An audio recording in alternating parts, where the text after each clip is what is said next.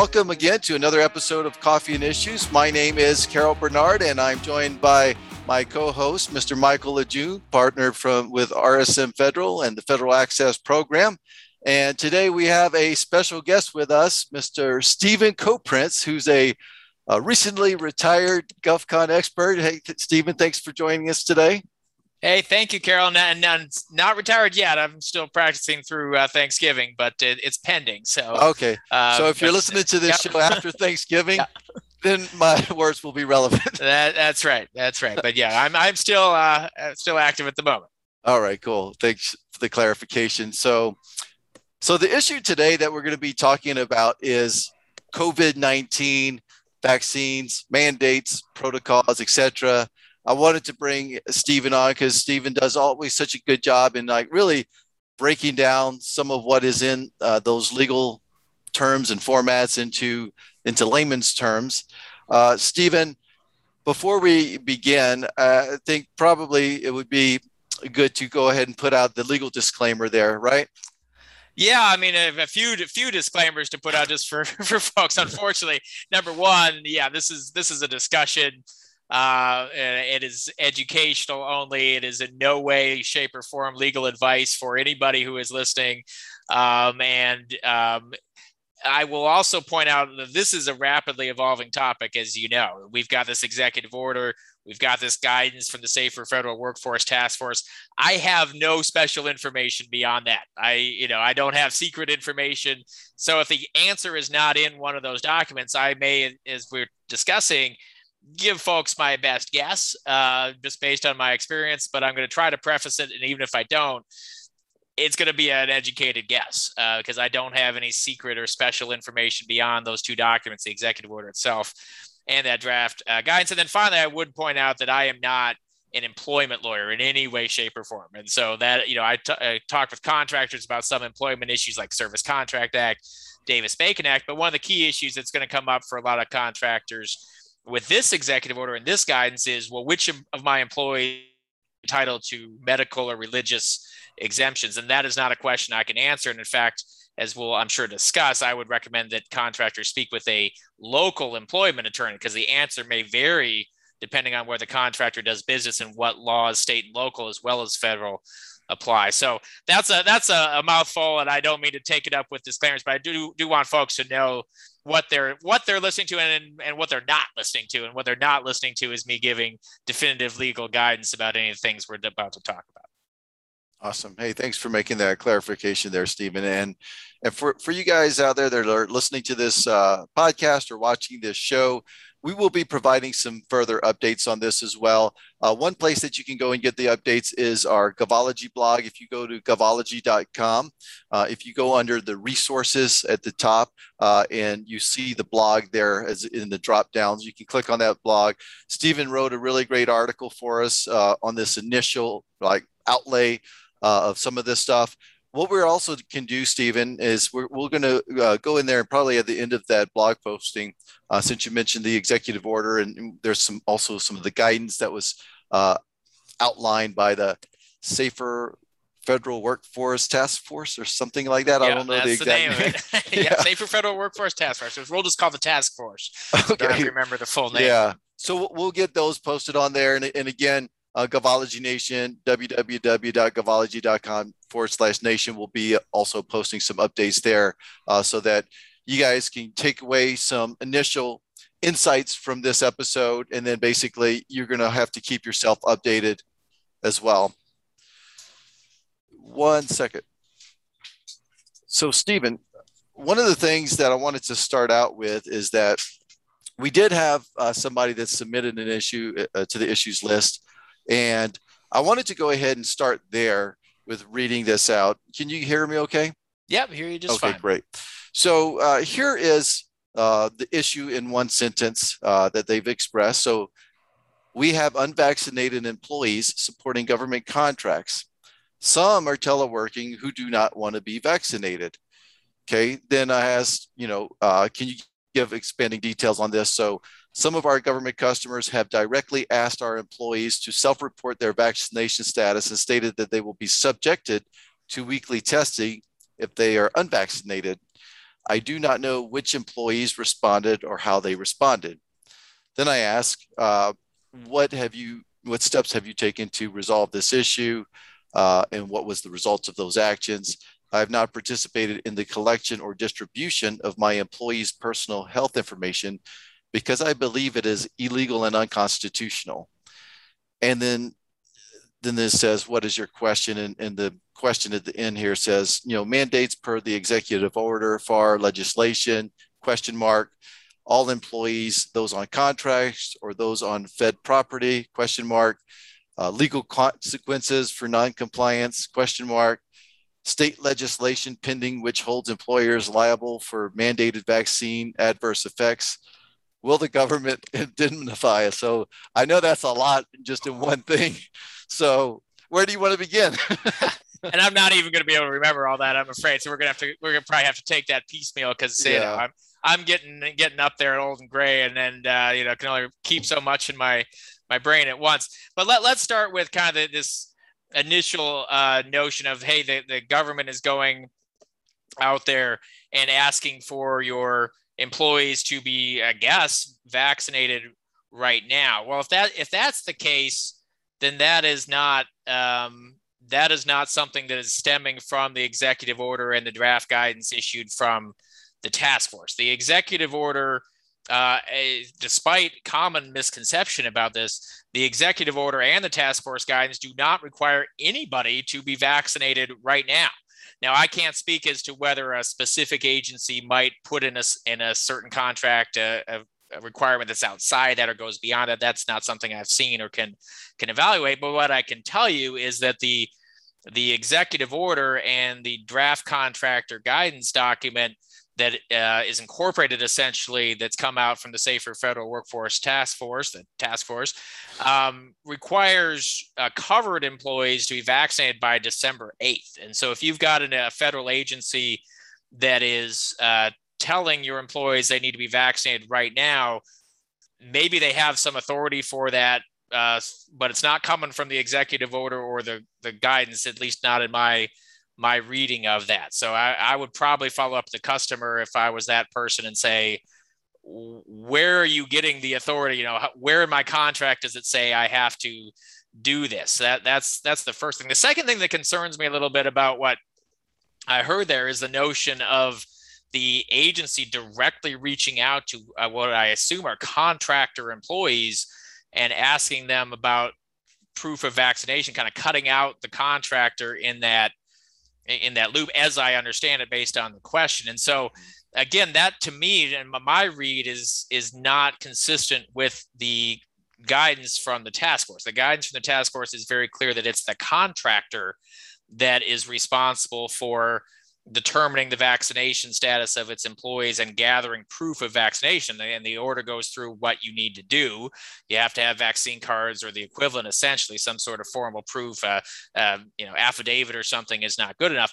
But that's on the contractor to gather that. And to the extent the government wants to audit it, presumably it would come back to the contractor and say, hey, contractor, we're auditing you. Let's see the vaccination proof for your employees at that point in time. And so the notion of the government going directly to the employees, to me, at least my read on it, doesn't seem to have any basis in the guidance that's been published for this executive order. And I'd want to talk to my customer again about, well, where are you getting the authority to circumvent me, who you're supposed to be dealing with, the contractor, and go directly to my employees? And sometimes when the government goes around the contractor, that can be inappropriate, and it can lead to what's called, in some cases, a personal services contract, where the government is treating contractor employees like they're employed by the government.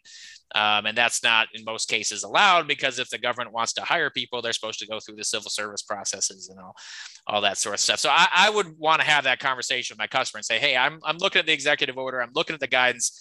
I don't see, number one, where you're getting the notion that I need to have vaccinated employees right now. So can you please point me to the authority that applies to me that says that? And number two, I'm not understanding the basis by which you are circumventing me, your contractor, and going directly to my employees for this information. Can you please provide that? And those are the places I would probably start if I were that questioner, and trying to figure out where this specific agency is going, because it seems to me it's inconsistent, at least with the executive order and the guidance in the respects I mentioned. Yeah, well, that's great guidance, Stephen, and thank you.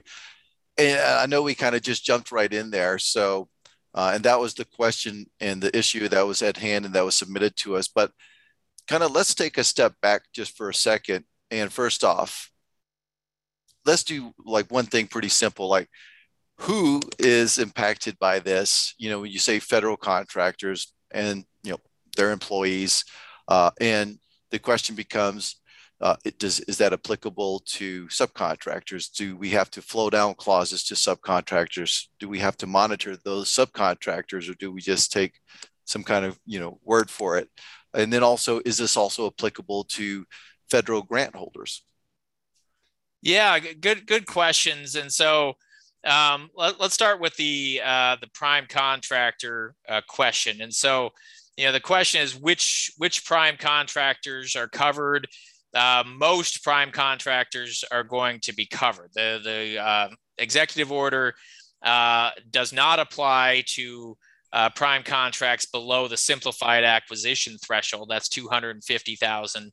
Does not apply to grants, and so that's, you know, but grant is not a contract. Of course, it's a different type of vehicle.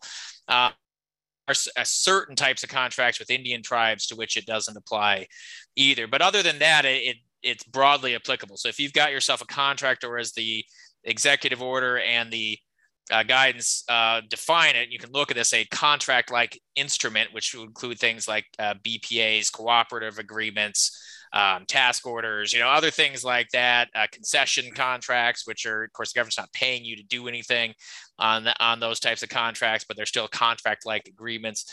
And so all those sorts of things are covered, and the executive order tended to be broadly applicable. It applies to construction contracts, it applies to services contracts, and it applies absolutely to small businesses. That's one thing that I've had some folks reach out and say, you tell me there's a small business exception for this, and the guidance, unfortunately, it leaves no room for doubt. It says, you know, Q, does this apply to small businesses? A, yes, it does.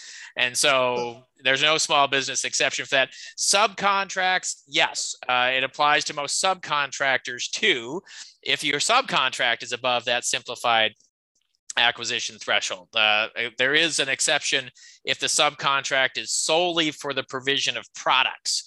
If the subcontract is solely for products, that means you're not doing a mixed contract where you're buying both product and service, for example. You're buying only material, only products. Then you don't have to include that in a subcontract. But otherwise, if it's a subcontract above that simplified acquisition threshold and it's not solely for products, then the prime contractor does have to incorporate that clause in a subcontract after, and this is important because we haven't talked about this yet, after the prime contractor is subject to it. Because again, remember, the primes aren't subject to this yet. We're going to get into that.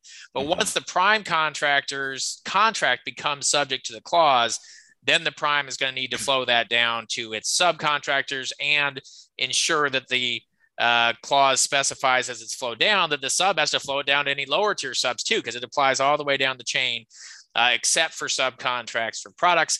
And as the prime, you've got to be really careful to read the specifics of your clause as it's included in your contract when it comes, because although the executive order allow the exemption for contracts solely for products, subcontracts solely for products, they don't require it. In fact, they encourage agencies to consider using this clause for subcontracts for products too. And so they say, hey, agencies, if you want to, you can do this. So that's a discretionary call now at the agency part, whether that would have to be included in a subcontract for products. So you will need to read the specific clause that's in your prime contract, which is coming, and we'll talk about those dates, I'm sure. And then you can decide the scope as a prime as to what you need to flow down to your subs. There is nothing to answer, I think, your final question on this, at least my little brain can recall, that requires at this point the prime to do more than flow down. In other words, it requires the prime to then go in and audit the sub or gather, you know, the proofs from the sub of vaccination or anything like that. That like most of this, I assume, is subject to evolvement. You know, this is part of the guidance that's out there right now from the task force, and maybe by the time the clause comes out, there will be that sort of provision in there, and we got to wait for the clause to see. But I don't see anything in the current guidance or current executive order that would require the prime to take on a greater oversight role, other than ensuring that the appropriate clause is included in its subcontracts. Wow, lot of stuff there to take in. And we spoke about a little bit. You mentioned a little bit about timeline. We haven't talked about it yet. That could also be confusing because there was a recently published article on the Federal News Network. In fact, I reshared it through my LinkedIn post not too long ago, just a couple of days ago, which talked about this December 8th timeline for compliance. But after you wrote the blog posting for us, I realized inside of that, what you had written up, there are some more important dates that are coming in October that also people need to know about, and November. So can you talk a little bit about those important dates people should kind of know and expect what they're going to be seeing here in October and November and December? Yeah, it's really, I think, important to kind of, we hear all these dates coming out. December 8th is kind of the one that has stuck in people's minds. It's an important date. But December 8th is the day by which, if you have a contract that includes this requirement or subcontract that includes this requirement, that's the date by which your employees are going to have to be fully vaccinated. And so let's back up from that and talk about, when is this stuff going to apply? Then we'll get back to that December 8th date in a second. So right now, at least under the executive order, we're talking on September 29th here right now. This is rapidly evolving. But as of September 29th, this doesn't apply to anybody. This doesn't apply to anybody yet. What the executive order and guidance specify is that by October 8th, the FAR Council, that's the body comprised of representatives from DOD, GSA, and NASA that writes regulations known to all of us as the FAR, Federal Acquisition Regulation.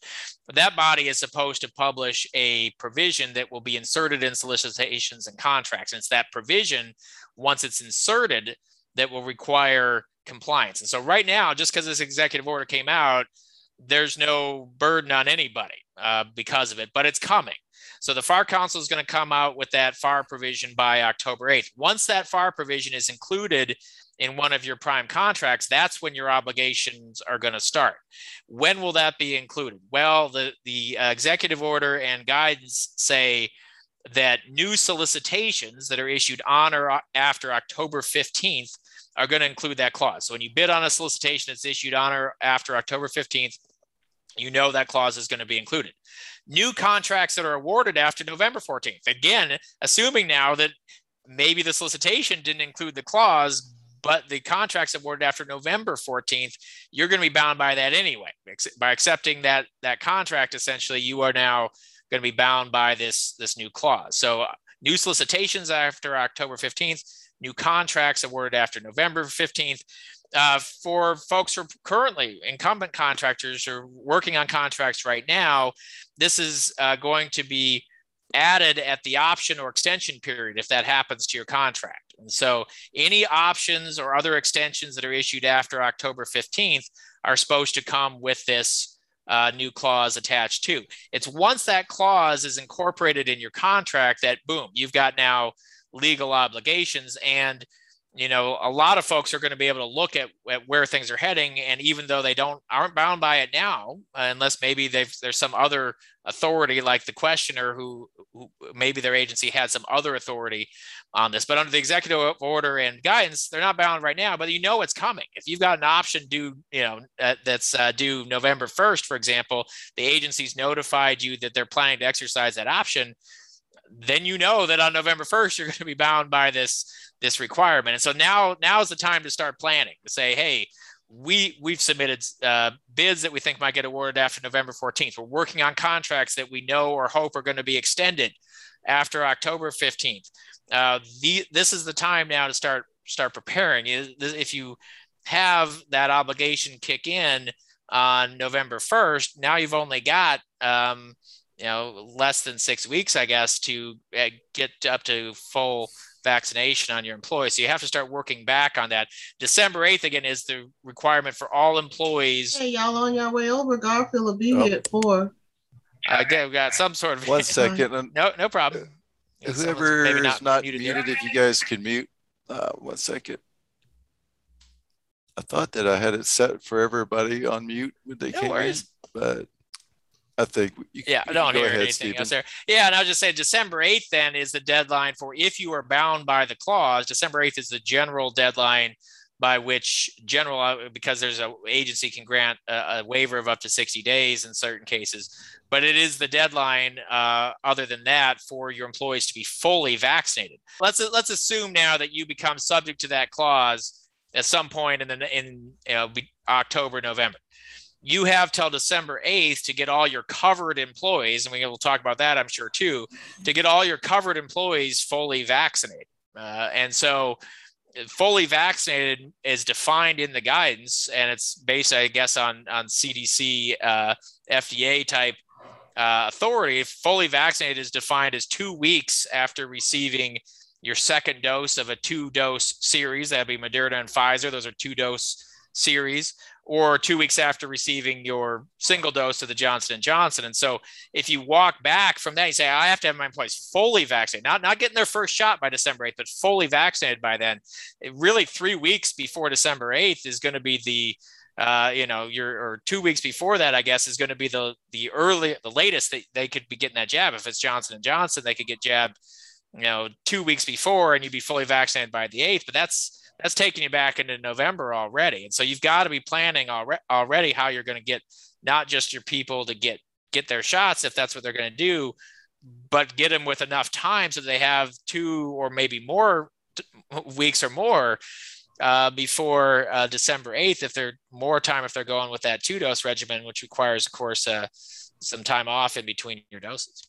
I want to go to Michael. Michael, do you have any comments that you want to throw in there or questions for Stephen? And I know we've got a pretty active Q&A that's going to probably happen after the show here. So what are your thoughts, Michael? Yeah, I think we do have a lot of comments coming in. I think a lot of people are about as clear as they can get on the people that need to get vaccinated. I think this has all been helpful to clarify that. I think where the challenge comes for a lot of contractors is, regardless of the politics, and I always want to remove that from this. Let's put the politics aside. There's people on the team that are not going to get vaccinated or for whatever reason. And so the challenge for a lot of these companies is, how do I deal with that? What's the process for dealing with that? And I know I've reviewed these quite a bit. So it's not necessarily a question. Maybe Steve, you can chime in. There's so little guidance on the exceptions to the vaccine. And so we've got the disabilities clause, we've got the religious exemption clause that's out there. But I've actually seen people file a religious exemption. There's paperwork that their organization has, and it get denied, where an organization says, well, this isn't sufficient.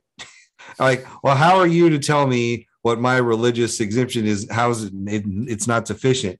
And so, I think that's where a lot of the gray area comes for folks right now. Of, we're being told there are exceptions, but then organizations are saying, well, I know there's an exception, but we're not going to allow that exception because we don't think your write-up is sufficient, or we're just not going to allow that. So that would be a question that I think a lot of people have, is how do these companies deal with the exceptions?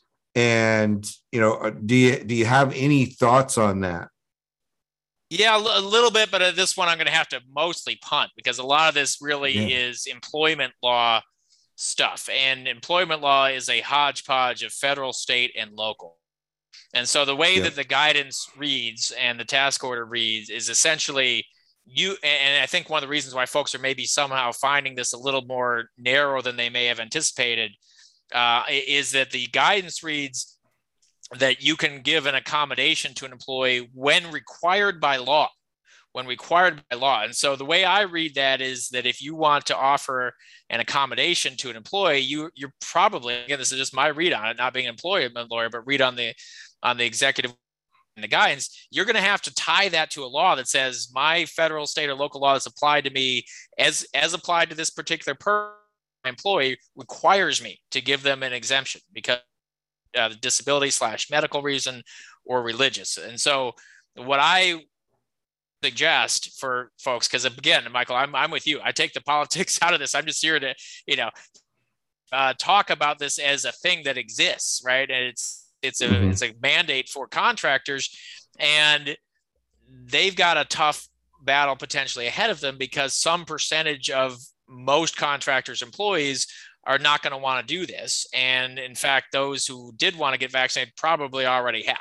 Yep. And so they're trying to deal with the people who have decided for whatever reason. Again, I'm not judging one way or the other, but for whatever reason, those folks have decided, I don't want to do this. And now the employer has to come in and try to make a call as to what to do with that.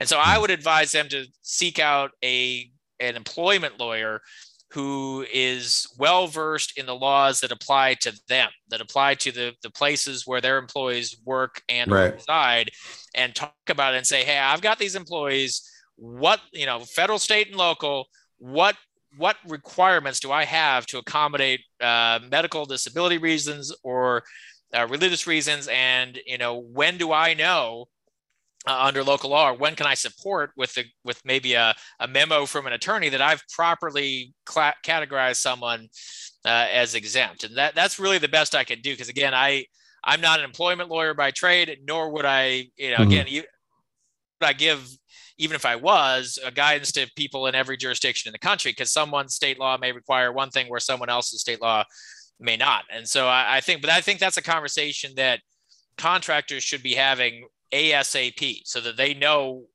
and get opinion from an employment lawyer as to what accommodations am I required to offer and how can I apply that to my employees so that they now know and can either justify giving the accommodation, or in some cases they have to tell an employee, sorry, but we've spoken with legal counsel, and while we'd love to accommodate your request to go unvaccinated, we don't, our opinion from our counsel is that we can't do that we don't have a solid legal basis to do that. So that would be my suggestion. Yeah, no, I think that's a really good point. And for some people, I know, like, I've actually had to deal with this. For my wife runs a nonprofit. We've had to deal with it a few times. And it's, when you look at those clauses, exceptions, accommodations, whatever it is you want to call them, right? When you look at those, part of the language talks about, as long as it doesn't put an undue burden on that organization. And so, like, that could be one of the reasons it's getting declined, where somebody says, hey, Steve, you are the supervisor of whatever, you're on site, you deal with 500 employees every single day. And in order for you to go unvaccinated, it would create an undue burden on your team, or what. Like, there's a way for them to say, sorry, that's not gonna fly here because of the position you're in. And I think that's rarer than the situation where I know a bunch of people have typed in questions today about, well, all of my people are telework. They're all working from home in their pajamas. What do they have to get vaccinated? And I think in a lot of those situations, it really boils down to communication with the contracting officer and what the situation is. I mean, if your employee is not stepping foot in anything but a Walmart in their home, like, there's got to be some common sense. But again, I don't think there's been enough language. So I've been waiting, and maybe you guys have seen it come out.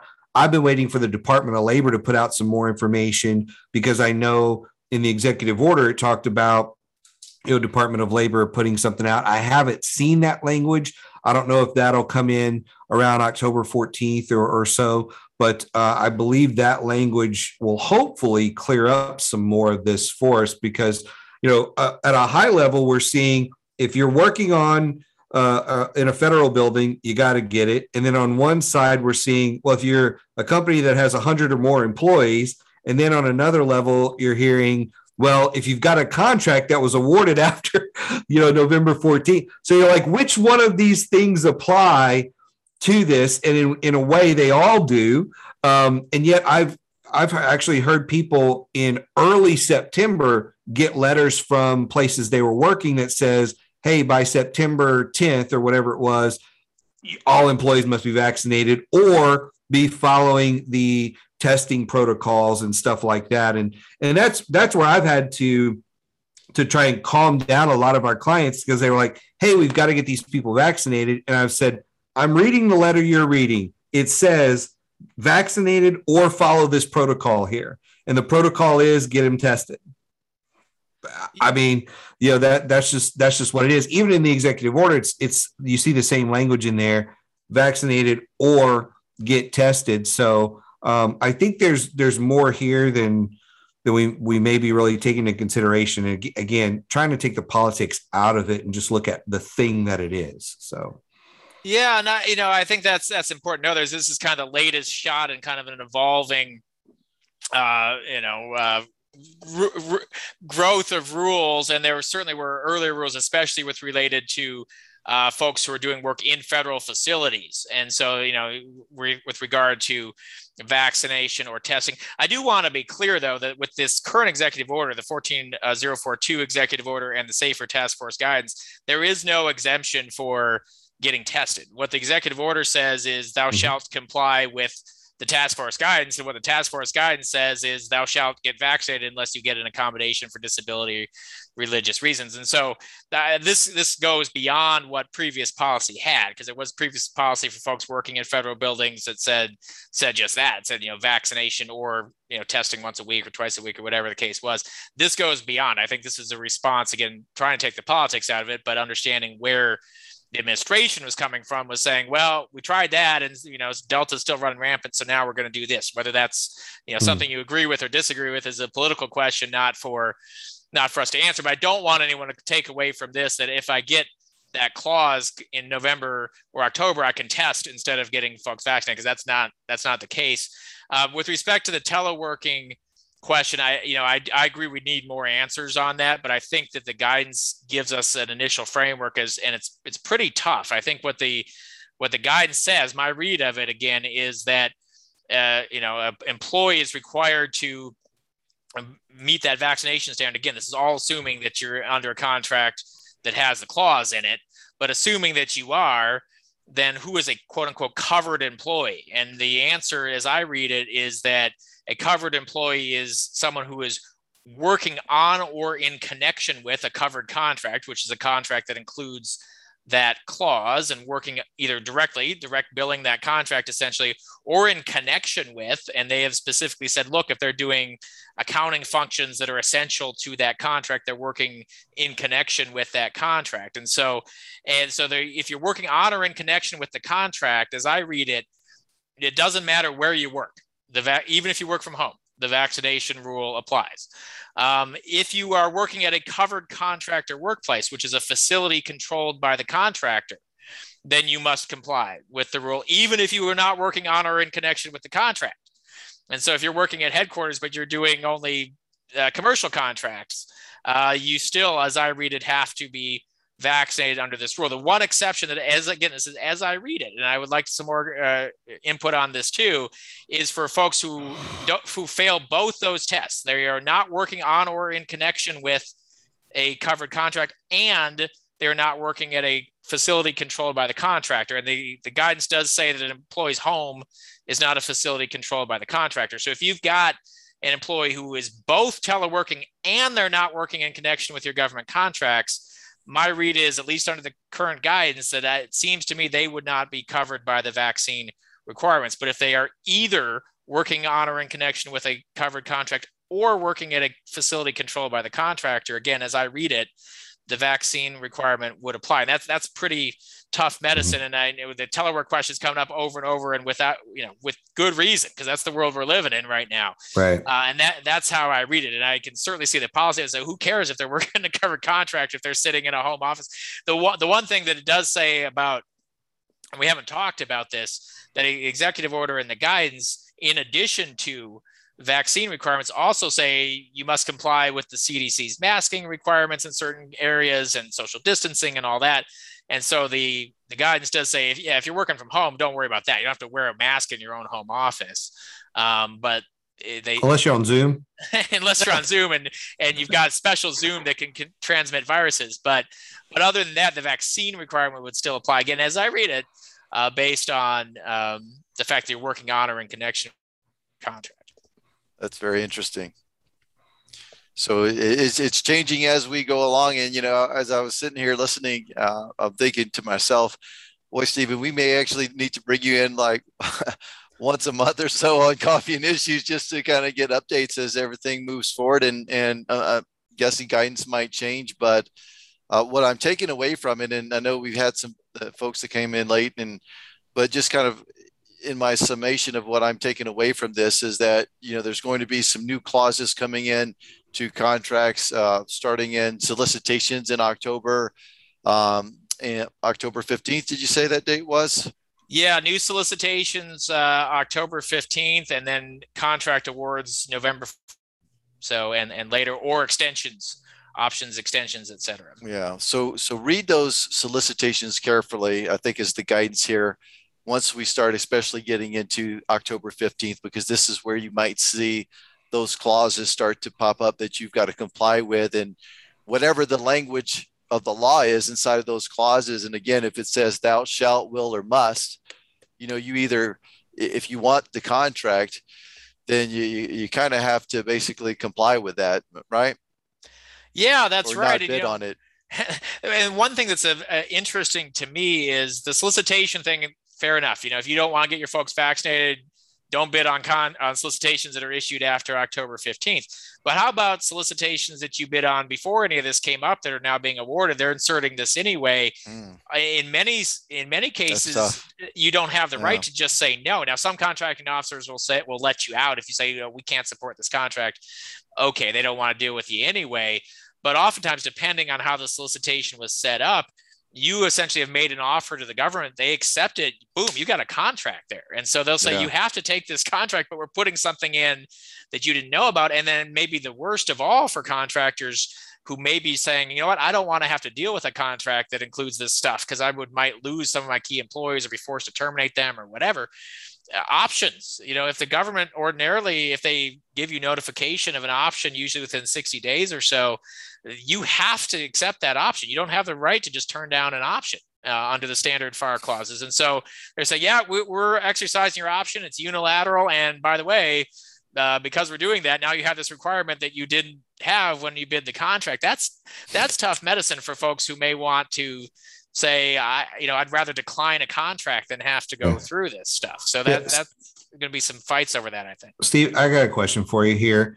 If I remember right, and I've been reading a lot of this stuff, so it kind of turns into mush after some point. You get all this legal stuff, and it's all one big document. But if I remember correctly, in the executive order, the 100-person limit on the companies, that was not specific to government contractors.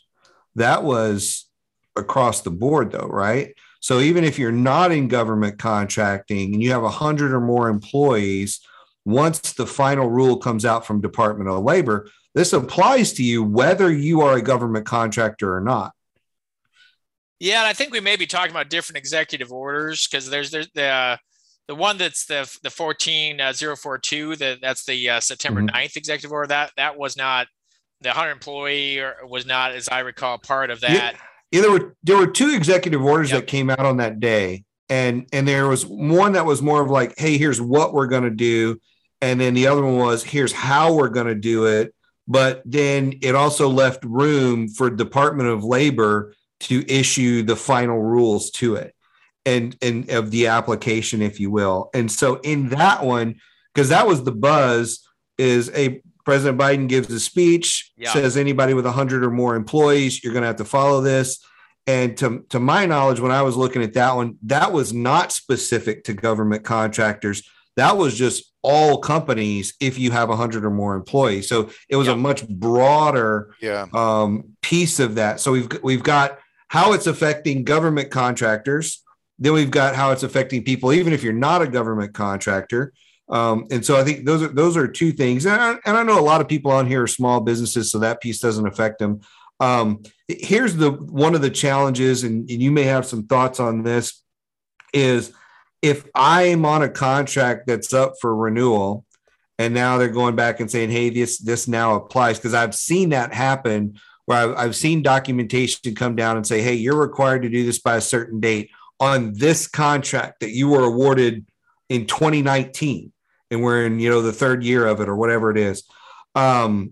People didn't price those contracts with this in mind. And now there's new incurred cost that the government is saying, hey, you've got to go and do this, whether it is, paying for that person to be out for 6 days or whatever it is. And I think that's definitely a question a lot of people have been asking us is, how are we going to recoup the cost that we didn't factor into the contract? We would have priced it differently. We would have structured it differently. But now we're at a point where we're in a contract. We can't get out of it.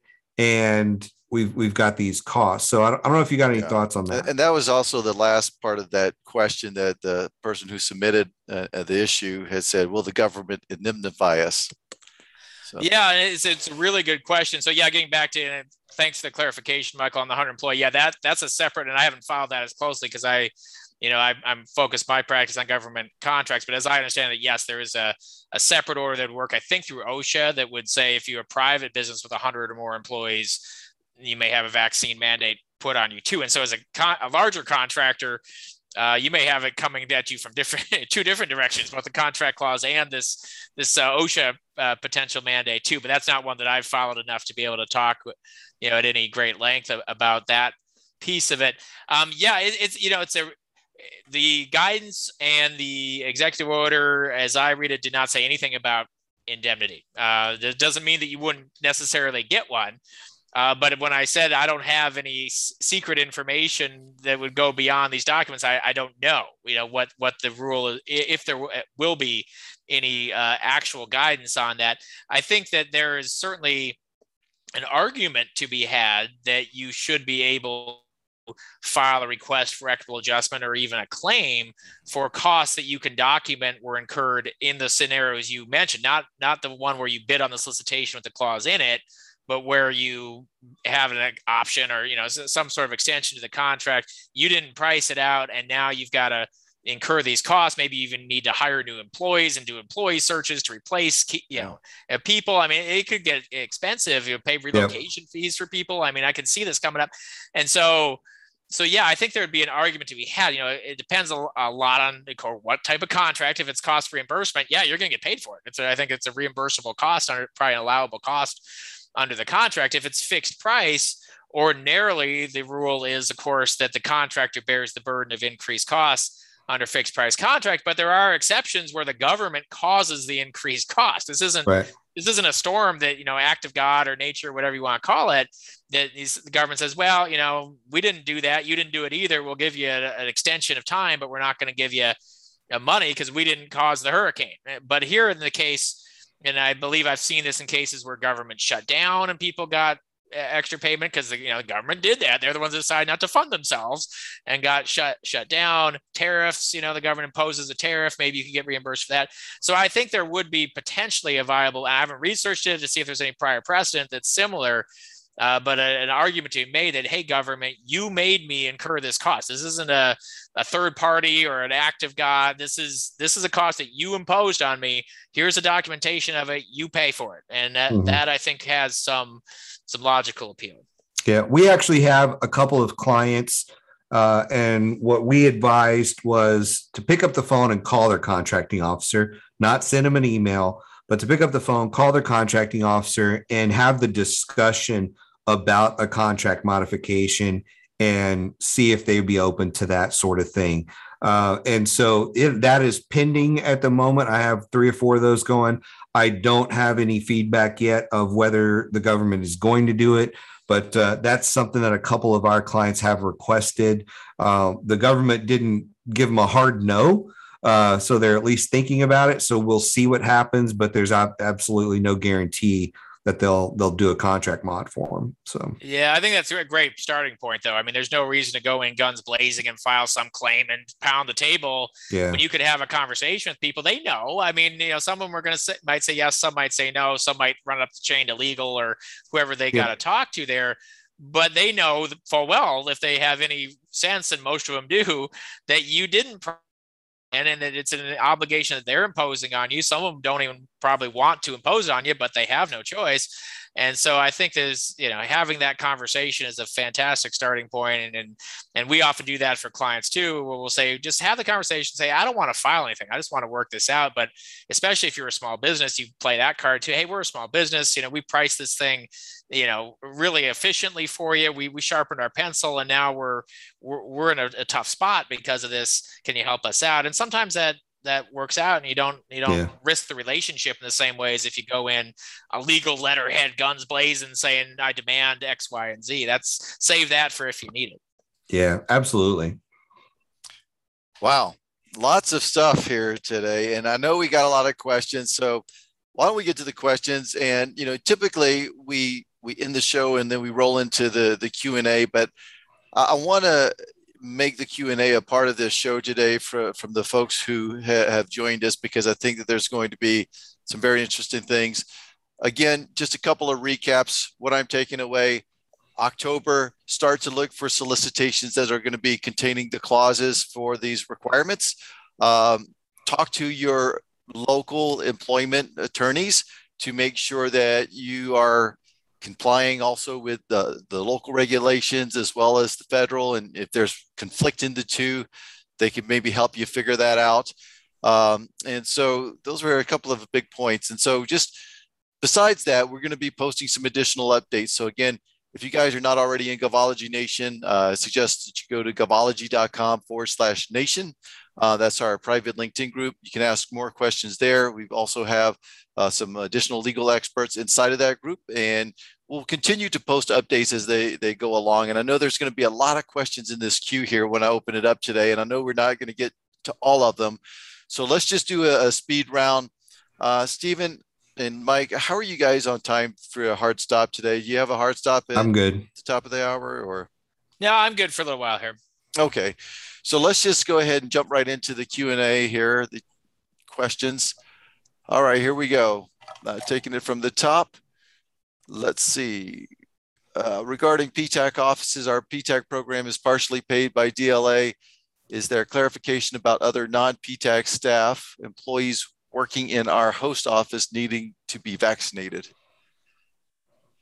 No, I mean, again, when I said I don't have any secret knowledge, unfortunately I don't. And so I think that would be a great question to ask the task force, which is operating under OMB, Office of Management and Budget. But yeah, have any information about how PTAC staff would be treated? Yeah. And Carol, let me jump in on here real quick. I think to just kind of tag on to what Stephen just said, this stuff that's out right now is direct but vague. Right? Yeah. That's the best way to put it. It's direct but vague. And so I think we're waiting on more clarification, not only in October. Steve, you mentioned OSHA. Department of Labor is also supposed to put out some rules. So we're waiting on these rules to come out, and hopefully it'll help clarify.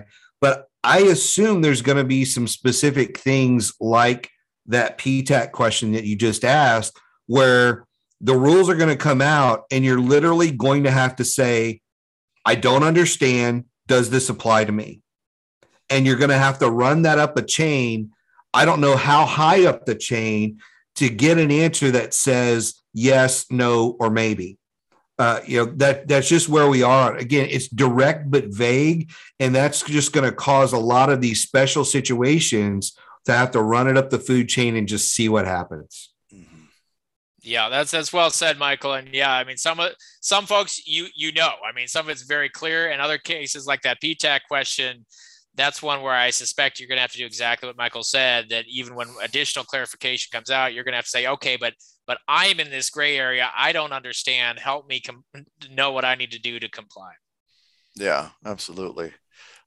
There's a comment here. National Park Service requires us to have each employee complete a form stating their vaccination status. I went too fast. By the way, also inside of the chat, we posted a link to the Govology blog, and Stephen has written an article there for us, and we got that posted there. So the next question is, as an employer, we have to refrain from asking age, gender, sexual orientation, and other personal related questions. How are we protected from a discrimination lawsuit if we have to ask for HIPAA protected information? Yeah, all I can say to that is talk to an employment lawyer. HIPAA is not at all my area of expertise, and I can't provide any information on that one. I'm sorry. I think another comment here, NASA and Army sent vaccine reporting forms directly to our employees without notifying me. So it sounds like a lot of the agencies are sending out those reporting requirements directly to the employees, like bypassing the contractor directly and not even asking them to report. Yeah, and So again, what guidance, I guess, in that should like I would talk to the employers customer be saying, giving their contractors a heads up that like, hey, you might be getting a call from the feds? Yeah, I mean, I would first just talk to my customer about it. There's a lot of moving pieces here, but like I said, if they're doing that, it's not part of this executive order and draft guidance that we've been talking about. It's maybe something else. Maybe if they're folks working on an employee in a federal facility, it's under the prior executive order for federal facilities. But I'd at least talk to my customer and say, can you tell me, what is the authority for you to be reaching out directly to my employees for this information? Make sure that you're comfortable with that answer, because again, under this executive order, at least in the current guidance, it's the contractor that's responsible for gathering that information, not the government directly. Yeah. Stephen, I want to go back to something you said, because you made reference of talking to the local employment attorney, but going back to something that Michael asked and about the indemnification and equitable adjustments, would that be something that a contractor may also engage somebody specialized in federal contract law in tandem with a local attorney employer if they were going to seek equitable adjustment request? Yeah, I mean that's right. I mean, I think that we work with, and maybe Michael does too, but we work with companies all the time on equitable adjustments and claims, and strategies for presenting those in an informal way too. That gives you some. We'd take a look at prior authority from. There's not been a prior COVID vaccine mandate, but when are other cases where the government has, after the fact, imposed an obligation that required that increased costs, such as tariffs and things like that. Try to provide some sort of similar enough situation to show the government that they should be paying this. So yeah, those are really different legal disciplines. One is, what am I required to do under employment law of my state, of my locality, and under federal employment law when it comes to offering accommodations, reasonable accommodations to employees based on religion and medical situations. And the other is, how do I best present a claim for additional money to the government because of the costs that I incurred complying with a mandate that was not in the contract that I bid. And so those are different legal disciplines. There may be attorneys out there who do both, but I don't know any of them off the top of my head. I'm not one of them. So those might be situations where you'd have a couple people working at different elements of this for you. Next question. Do you think it would apply to SBIR, STTR awardees with mandatory on-site activity at DoD facilities? We had this question from a client who realizes it's a grant, but was confused by the language on federal facilities. Yeah, good question. Again, and that's when I would want to follow up with the task force as well, because it does specifically exempt grants. And so my initial answer is yes, but then if you've got federal facilities in there, are you maybe under the other executive order, which we haven't been talking about here, which talks about federal facilities, or would you somehow be considered, under this one to be part of a contract like instrument? I'm not sure about that. This guidance doesn't talk about SBIR, STTR specifically. It does talk about grants being exempt. So that's a good starting point, but that's probably a good item for clarification. Okay, next question. Can our clients require us to send HIPAA protected employee information, which may include employees' vaccination status? And do we have to comply? Don't know. So again, sorry, I wish I could tell you. You may want to have a HIPAA expert on the show at some point to answer these questions, because these are great questions. Yeah. But they're outside my professional expertise. Yeah. And I'll just talk this one little brief thing about HIPAA. HIPAA is primarily there to protect you from like your doctor, hospital, all those people just willy-nilly putting your information out there and all that kind of stuff. That's the price. So like your employer can't go to your doctor and say, hey, I want all of Carol's records on whatever. Doctor's going to tell them to go fly a kite unless you have signed a document that says, hey, they're allowed to get access to this information. So a lot of times your employer doesn't have information like that. And I think that's where the rub is for a lot of people of, isn't this information protected? Like, well, HIPAA's there for a certain reason, and it's there so that those people put safeguards on your data. It's not necessarily there for this sort of situation, but we want it to be. Right. So we want that to be something that can protect our information, because regardless of what it is, whether it's vaccination status or anything, I think there's concern from people about my information getting out there and how an employer would use it or anyone else would use it. And so I think from just that perspective, if the government's trying to force you to do something, you would think there would be some sort of recourse or something you could do, but I don't think there is. There isn't anything that I've seen. I will say I think these are going to be the things that are contested in court, and so you could probably speak to that, Steve. I think when you look at where people are going to push back the most on, hey, people are giving my information, and I am not allowing that, or I did not sign anything that said I was okay with giving any personal medical information. So I think that's one. I think the other one is going to be on, being forced in some way to get a vaccine or lose their job. I think that's going to be one where people are going to push back. I don't know if they're going to be successful pushing back, but I see those as a couple of places where, as the documentation comes out, people are going to sue. I mean, if you look on social media, there's a mountain of lawsuits already against these executive orders. And so we don't know how that's going to play out. But the thing I would caution people on is all of that's pending. It's all pending stuff. So in the meantime, there's like compliance or else. And even I think somebody asked the question, what's the or else? I don't think we fully know what the or else is on the compliance side of things either. So again, it was very direct, but very vague. And I think there's just so many questions people have. My biggest thing is just slow down, watch for the documentation to come out. So.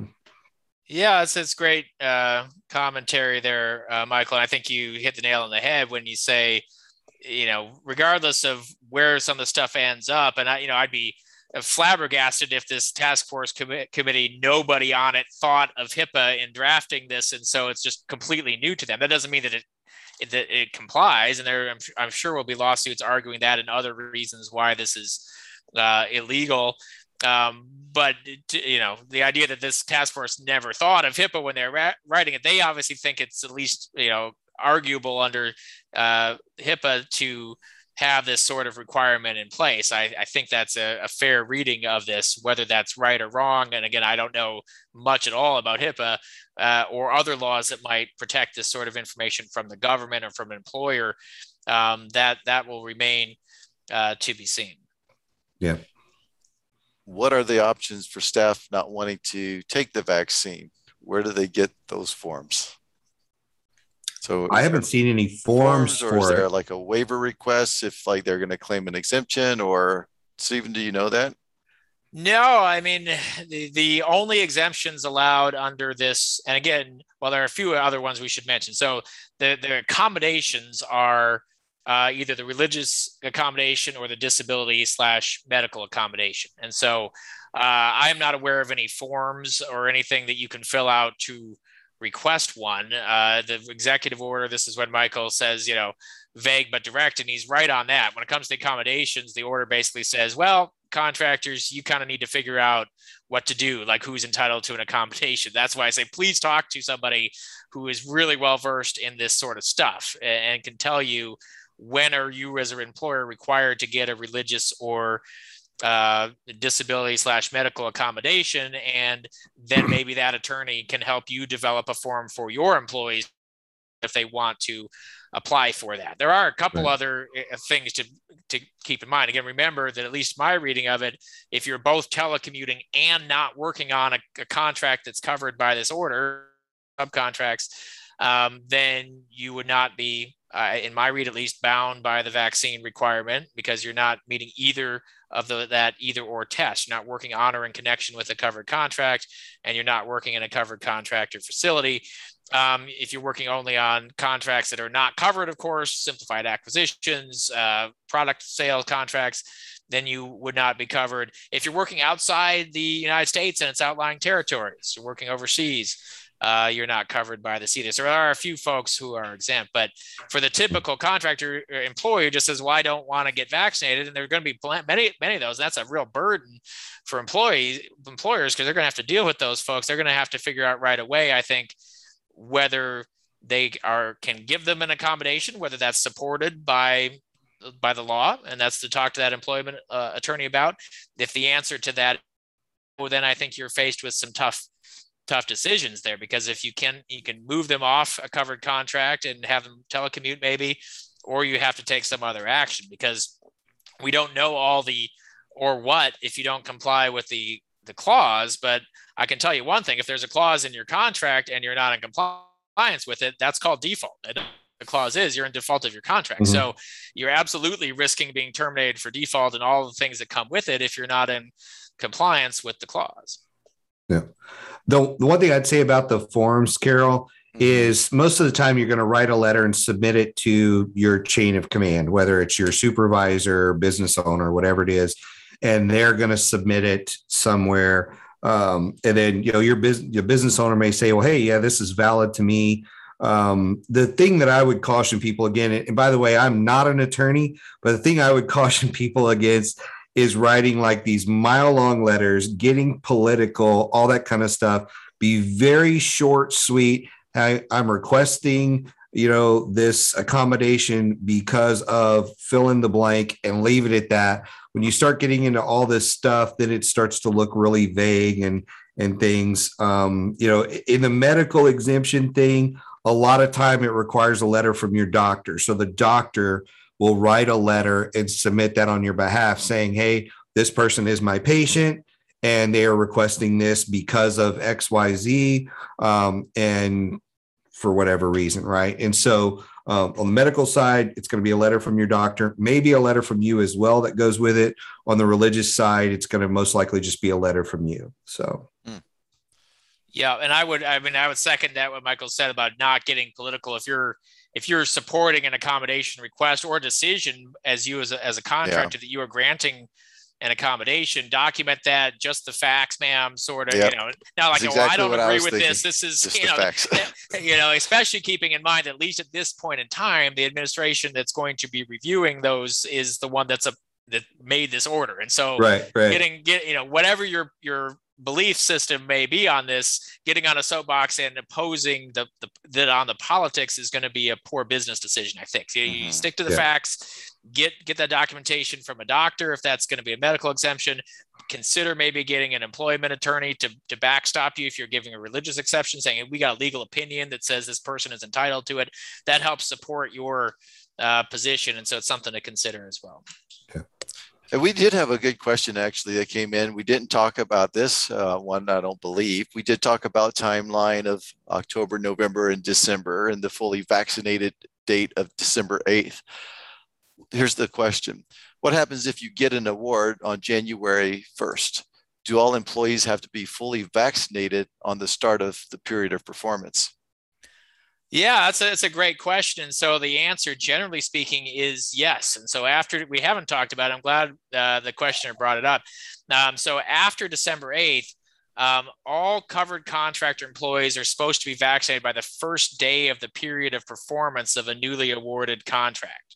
First day of the period of performance. Not the day of award of the contract if it's not the same as the start of performance, but the first day of the POP, the period of performance on that contract. All covered contract employees are supposed to be fully vaccinated. That's the one where I mentioned this in passing earlier, where if you get a new contract after December 8th and the agency needs you to start right away, they have a mission critical need to begin right away, and you don't have everybody fully vaccinated, the agency can give you an exemption of up to 60 days to have that happen. You have to ask for it, and the agency has to grant it, but you could get a 60-day exemption. But the starting point is after December 8th, any newly awarded contract that includes this clause, day one of performance, you have to meet the full vaccination requirement for the covered employees.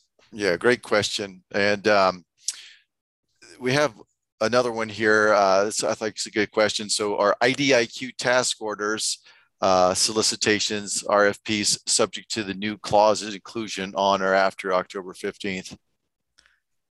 Yeah, I mean, I don't see any exemption for that. The definition in the guidance is very broad. It talks about any agreement essentially that creates obligations that are enforceable or otherwise recognizable by law, and goes into this lengthy definition of any contract under federal procurement statutes, and then talks about specifically contracts include but are not limited to, now I've got this pulled up in front of me, job orders or task orders under basic ordering agreements, letter orders, purchase orders, et cetera, et cetera. So I don't see any basis to exempt orders from that. In fact, some of you who are on this may remember the old Kingdomware Supreme Court decision from about 5 years ago now. And that was the question essentially, is an order a contract? And the Supreme Court said, yeah, an order is a contract. And so it's a type of contract. It's a contract under a contract, essentially. So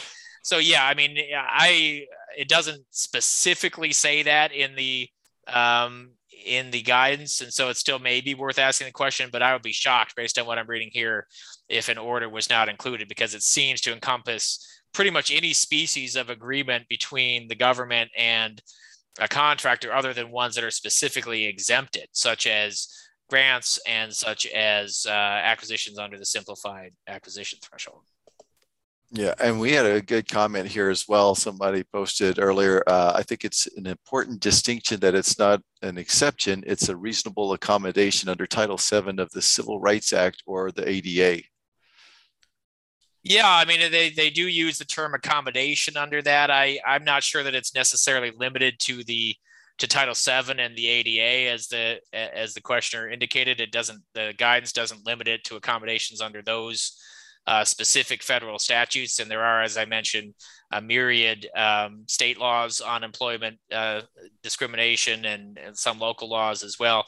And so until I see otherwise, I'm assuming that when they talk about an accommodation required by law, they're meaning any law that applies to that contractor. But I definitely agree that the terminology being used as a accommodation is the terminology that's being used in the guidance. Yeah, I'll add one more thing to that. I do think a lot of people, when they hear that, assume, just because when you hear those clauses come up, you think about, oh, okay, somebody that's blind, somebody that's deaf, somebody that is in a wheelchair, something along those kind of things.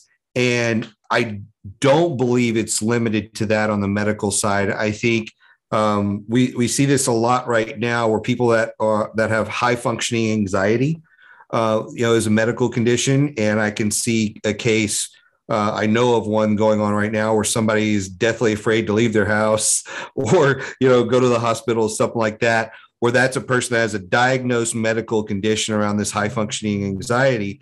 And that person is pursuing an exception because they're like, hey, I'm deathly afraid of people, hospitals, all these different things. And it's a crippling thing for that person. So I think it's not going to be limited to what you would normally think as, hey, this is a medical condition. And there's not a box that you can check that says there's these three things in the medical condition area. There's a lot of things that I think people are probably going to bring up as potential issues. So I just happen to know of that case off the top of my head. That's great point, Michael. Again, I'm no employment lawyer, but I certainly have seen cases. In fact, way back in law school when I took an employment law class, mental health, other sorts of items that may, kind of the first thing that comes to mind when you think of a disability. Folks who had HIV, for example, might be diagnosed with a disability, and so that's why you want to talk to somebody who knows this law, especially when you have an employee come to you with something that you may say, well, that doesn't sound to me like they have a disability or medical condition, but don't assume that. Talk to somebody who knows, because it may be broader than you think. Right. Yeah. And that's where a simple letter from a doctor that says, hey, this person is under my care and I'm advising them not to, for this reason, whatever it may be. Well, I tell you what, so we're about 4:15 right now, and I know that we could go on forever in answering questions, and I appreciate the extra time that you guys have taken, Stephen and Michael. I just want to close with a comment that was kind of made, and thank you all too for those of you guys who've posted questions and answered questions inside of the chat. And Whitney, if you want to join us in Govology Nation, you have a lot of good information, it seems.